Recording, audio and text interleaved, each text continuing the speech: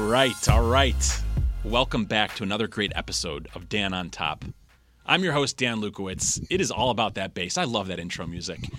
With us today, we've got an incredible guest, Andy McMullen, managing partner at Legacy Acquisitions. Andy, how you doing? What's going on, Dan? I mean, I could bump to that for a while. Like, you should keep that rolling for like another minute. That's so awesome. I love that intro. Yeah, thanks to the great folks here at NRM Streamcast who put this together. I really appreciate them. They picked it out, they manage it, they make sure everything rolls smoothly. So listen, thanks so much for coming on, taking the time out of your busy schedule to be a part of this show. I know you're going to add tremendous value. I love everything you're doing, and I can't wait for you to tell the viewers a little bit more about who you are and what you do. So let's just start with it in that order. Tell everybody out there, who is Andy McMullen? Who is Andy McMullen? Andy McMullen first is a husband, a dad, 3 kids. But I've been in the real estate game for about 20 years, Dan, and I just as recent as 2 years ago, we were a deal sponsor and operating deals in California, Southern California, Central California, and it just became a little bit too difficult to get things done here in California. So we started taking our investor capital and going cross country and trying to find the best, absolute world-class operators and invest with them. So we started a fund, and that's kind of what we've been focusing on: multifamily, mobile home parks, and storage. So that's what we've been busy doing. Awesome. Well, what I find fascinating is that, you look at other careers, right? And you talk to people, you run into people that you knew from your younger years, and somebody might have been doing this, and now a few years later doing that, and they're doing this and doing that. You find real estate experts, and they stay in the field forever. So, someone like you've been in the game for over 20 years. What made you choose real estate initially? Well, yeah, I kind of lucked into it, to be honest with you. I was probably pretty close from, another job, a consulting job or a sales job. I just had a buddy who was working at a boutique real estate investment firm, and he brought me in to work on one of the preeminent projects in LA on the brokerage side. And then it just happened to be a team that had asset management and investment. So I was always interested in real estate. I flailed for a little while, I think, until I started doing my own investments. And, real estate, man, we talked about it before, right? I mean, the market's one thing, right? The stock market has been going bananas, but people like to compare that kind of appreciation to the appreciation of real estate, but they don't consider the leverage piece of that. So if it's appreciating 3% a year, that, and you're only putting 20% of your own money, and you're making money on that, and you're making money on cash flow, and you're making money on depreciation, and you're making money on inflation, all of these things. So that's part of what drew me in, and just the kind of collaborative piece of it. That's what I love about it. Yeah, there's no question about that. I mean, I agree with you completely. All those different aspects of real estate make it a very lucrative investment vehicle, as well as a lucrative career to be in. And I think that you hit another nail right on the head, Andy, that collaborative effort. I mean, real estate is really an abundance mentality game. I have met so many people, and I'm sure you have too, that have no problem spreading the wealth, whether it's information, deals, or doing things together. It's just really wonderful. It's a wonderful community to be a part of, isn't it? Yeah, when I started, real estate was it was kind of stodgy, right? You were really protective, and I was doing more kind of office buildings, things like that, maybe some retail. But I feel like the game has become so much more collaborative, and the ones that are winning right now are the ones that have that abundance mentality, right? That are trying to help others win. So we've got a group, and I'm not being self defeating. My team is so much smarter than me, but they're all givers. They're all go givers. So that's part why I think it works. Yeah, certainly. Well, you touched very briefly on a fund that you put together. I want to hear more about it. Why did you start a fund? Yeah, the fun part, I think,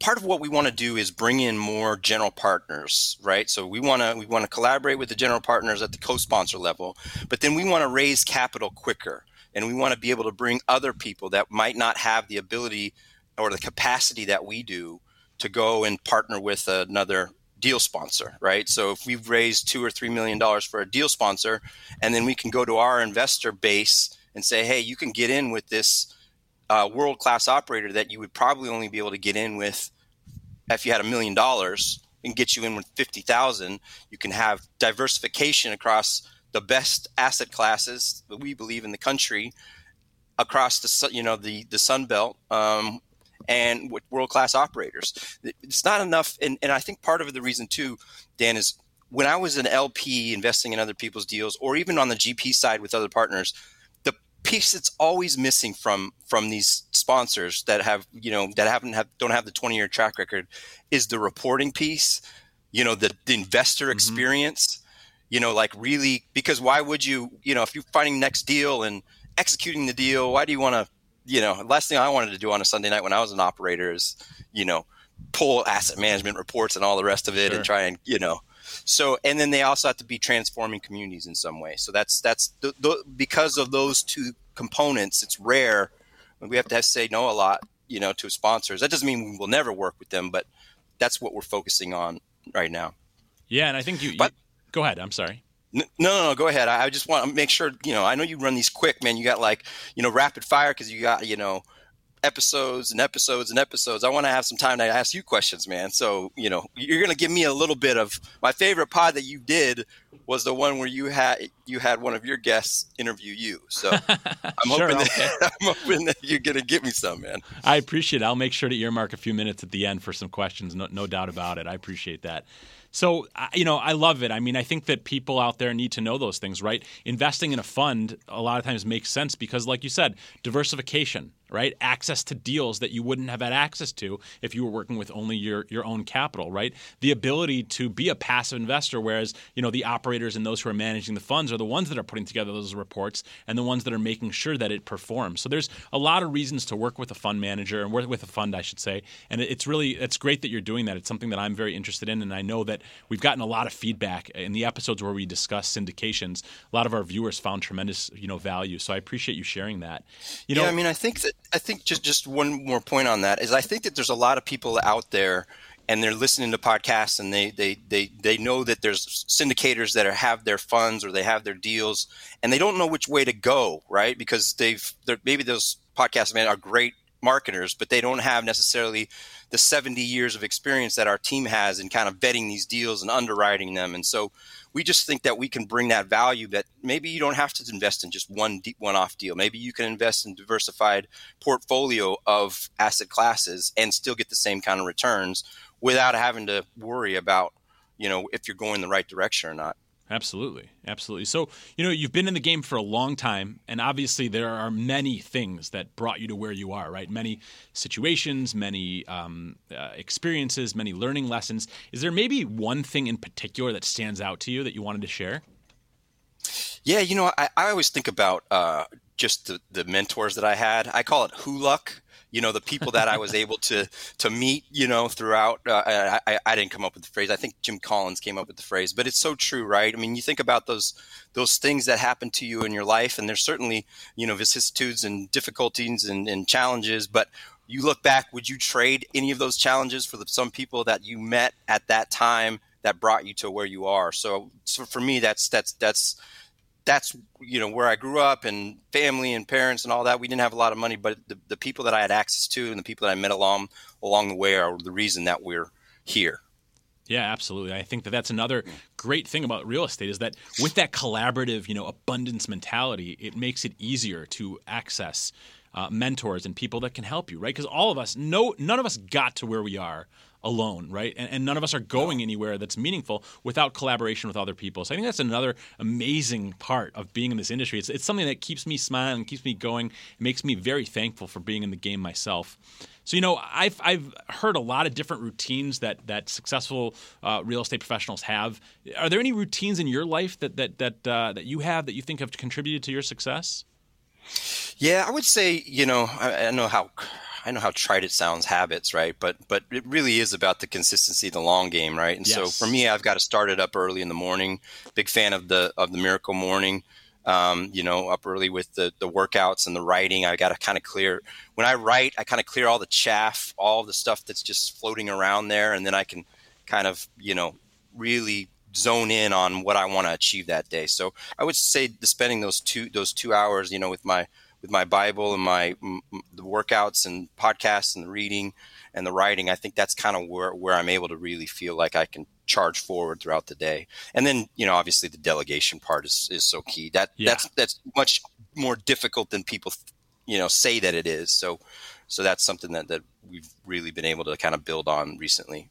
Yeah, it is challenging, but my experience has been once I started delegating, it's liberating, right? Because I can give other people, like you said, there's people on your team that are better than you are at certain things, right? Well, so much better. Yeah, and if you would try to take everything and run with it, you just wouldn't have the same success. So for me personally, I noticed when I started delegating, I just felt lighter, and I felt like I could focus on those activities that have the highest return on investment, which is ultimately what real estate is all about. So if I could give, to the young investors that are coming up, I really wish that I would have handed some things off. You just go down a rabbit hole, right? I mean, you talk about companies now, that even startup companies, they think that they can do AI, right? And they don't realize how expensive it is. So they go down that rabbit hole, and then that basically takes over their business. So if people can really figure out how to segregate, get those people. We've got so many resources now with Fiverr, et cetera. People that really just young in the business that just want to learn and help, and that you could basically mentor, that would help you with your business funnels, et cetera. There's no reason to be trying to do it all yourself. People think that they want to learn it all so that they can understand how it all works. It's not realistic to do that and scale.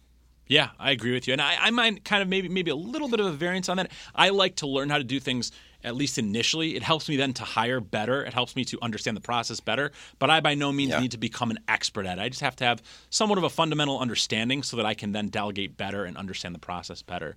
But it is tremendously important. I agree with that. But when you think about syndication, Dan, and the pieces of a fund, there's so many components, right? There's the underwriting, there's the operations, and it's not feasible for me to know.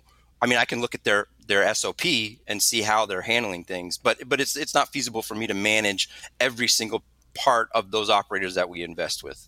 Sure, absolutely. So we gotta trust in the people that are managing those things. Absolutely. So, hey, Andy, I'm going to ask you one more question, and then we'll, as per your request, we'll flip the tables. Okay? Okay. You've been around in the game for a long time. You've done a lot. Is there ever a time that you had maybe a major setback that you weren't sure you'd bounce back from? Oh, interesting. Yeah, I mean, it was probably my first syndication deal.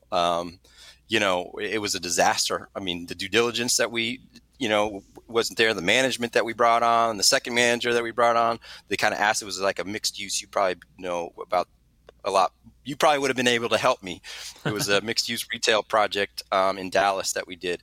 And I didn't know we were going to recover. I didn't know if we recover, but it kind of harkens back to what I just said earlier, which is because we had the depreciation, because we had, the loan payoff, because we had all of these things, we were able, and some cash flow, we were able to kind of right the ship. But I honestly, it was probably 2 years there, I thought that was going to bust me.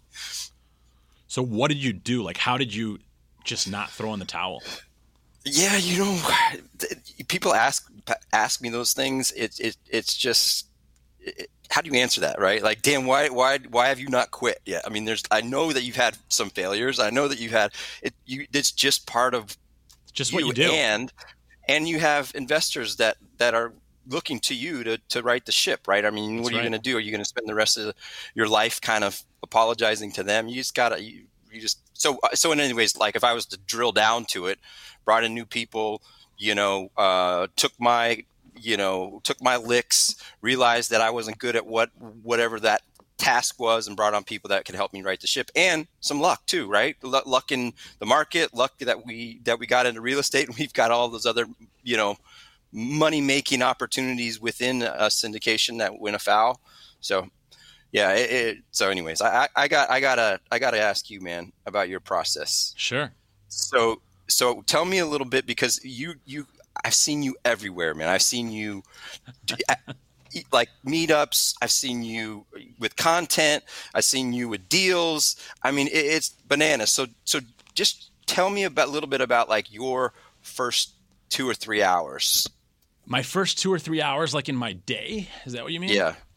Oh man. All right. Listen, I'll bear it all. Is it chaotic? No, it's not. It's fair not. enough. It's not chaotic. I happen to be somebody that I kind of am more of a night owl guy. So, and it's varied over time. But typically, I wake up. I try not to look at my phone right away. I kind of want to just get into the day and kind of, I honestly like to lay there and think about what I dreamt about, think about what I want to do for the day, and envision like what's going to be accomplished during the day. So my day starts off with a little bit of visualization, and then I get at it. So, I'll go through my emails, see how things are going and progressing with some of my deals, see if I missed any calls or text messages. And then honestly, I try to keep a pretty relaxed morning, take a shower, take a bath, get on LinkedIn, make sure that, my posts are getting the traction that they need.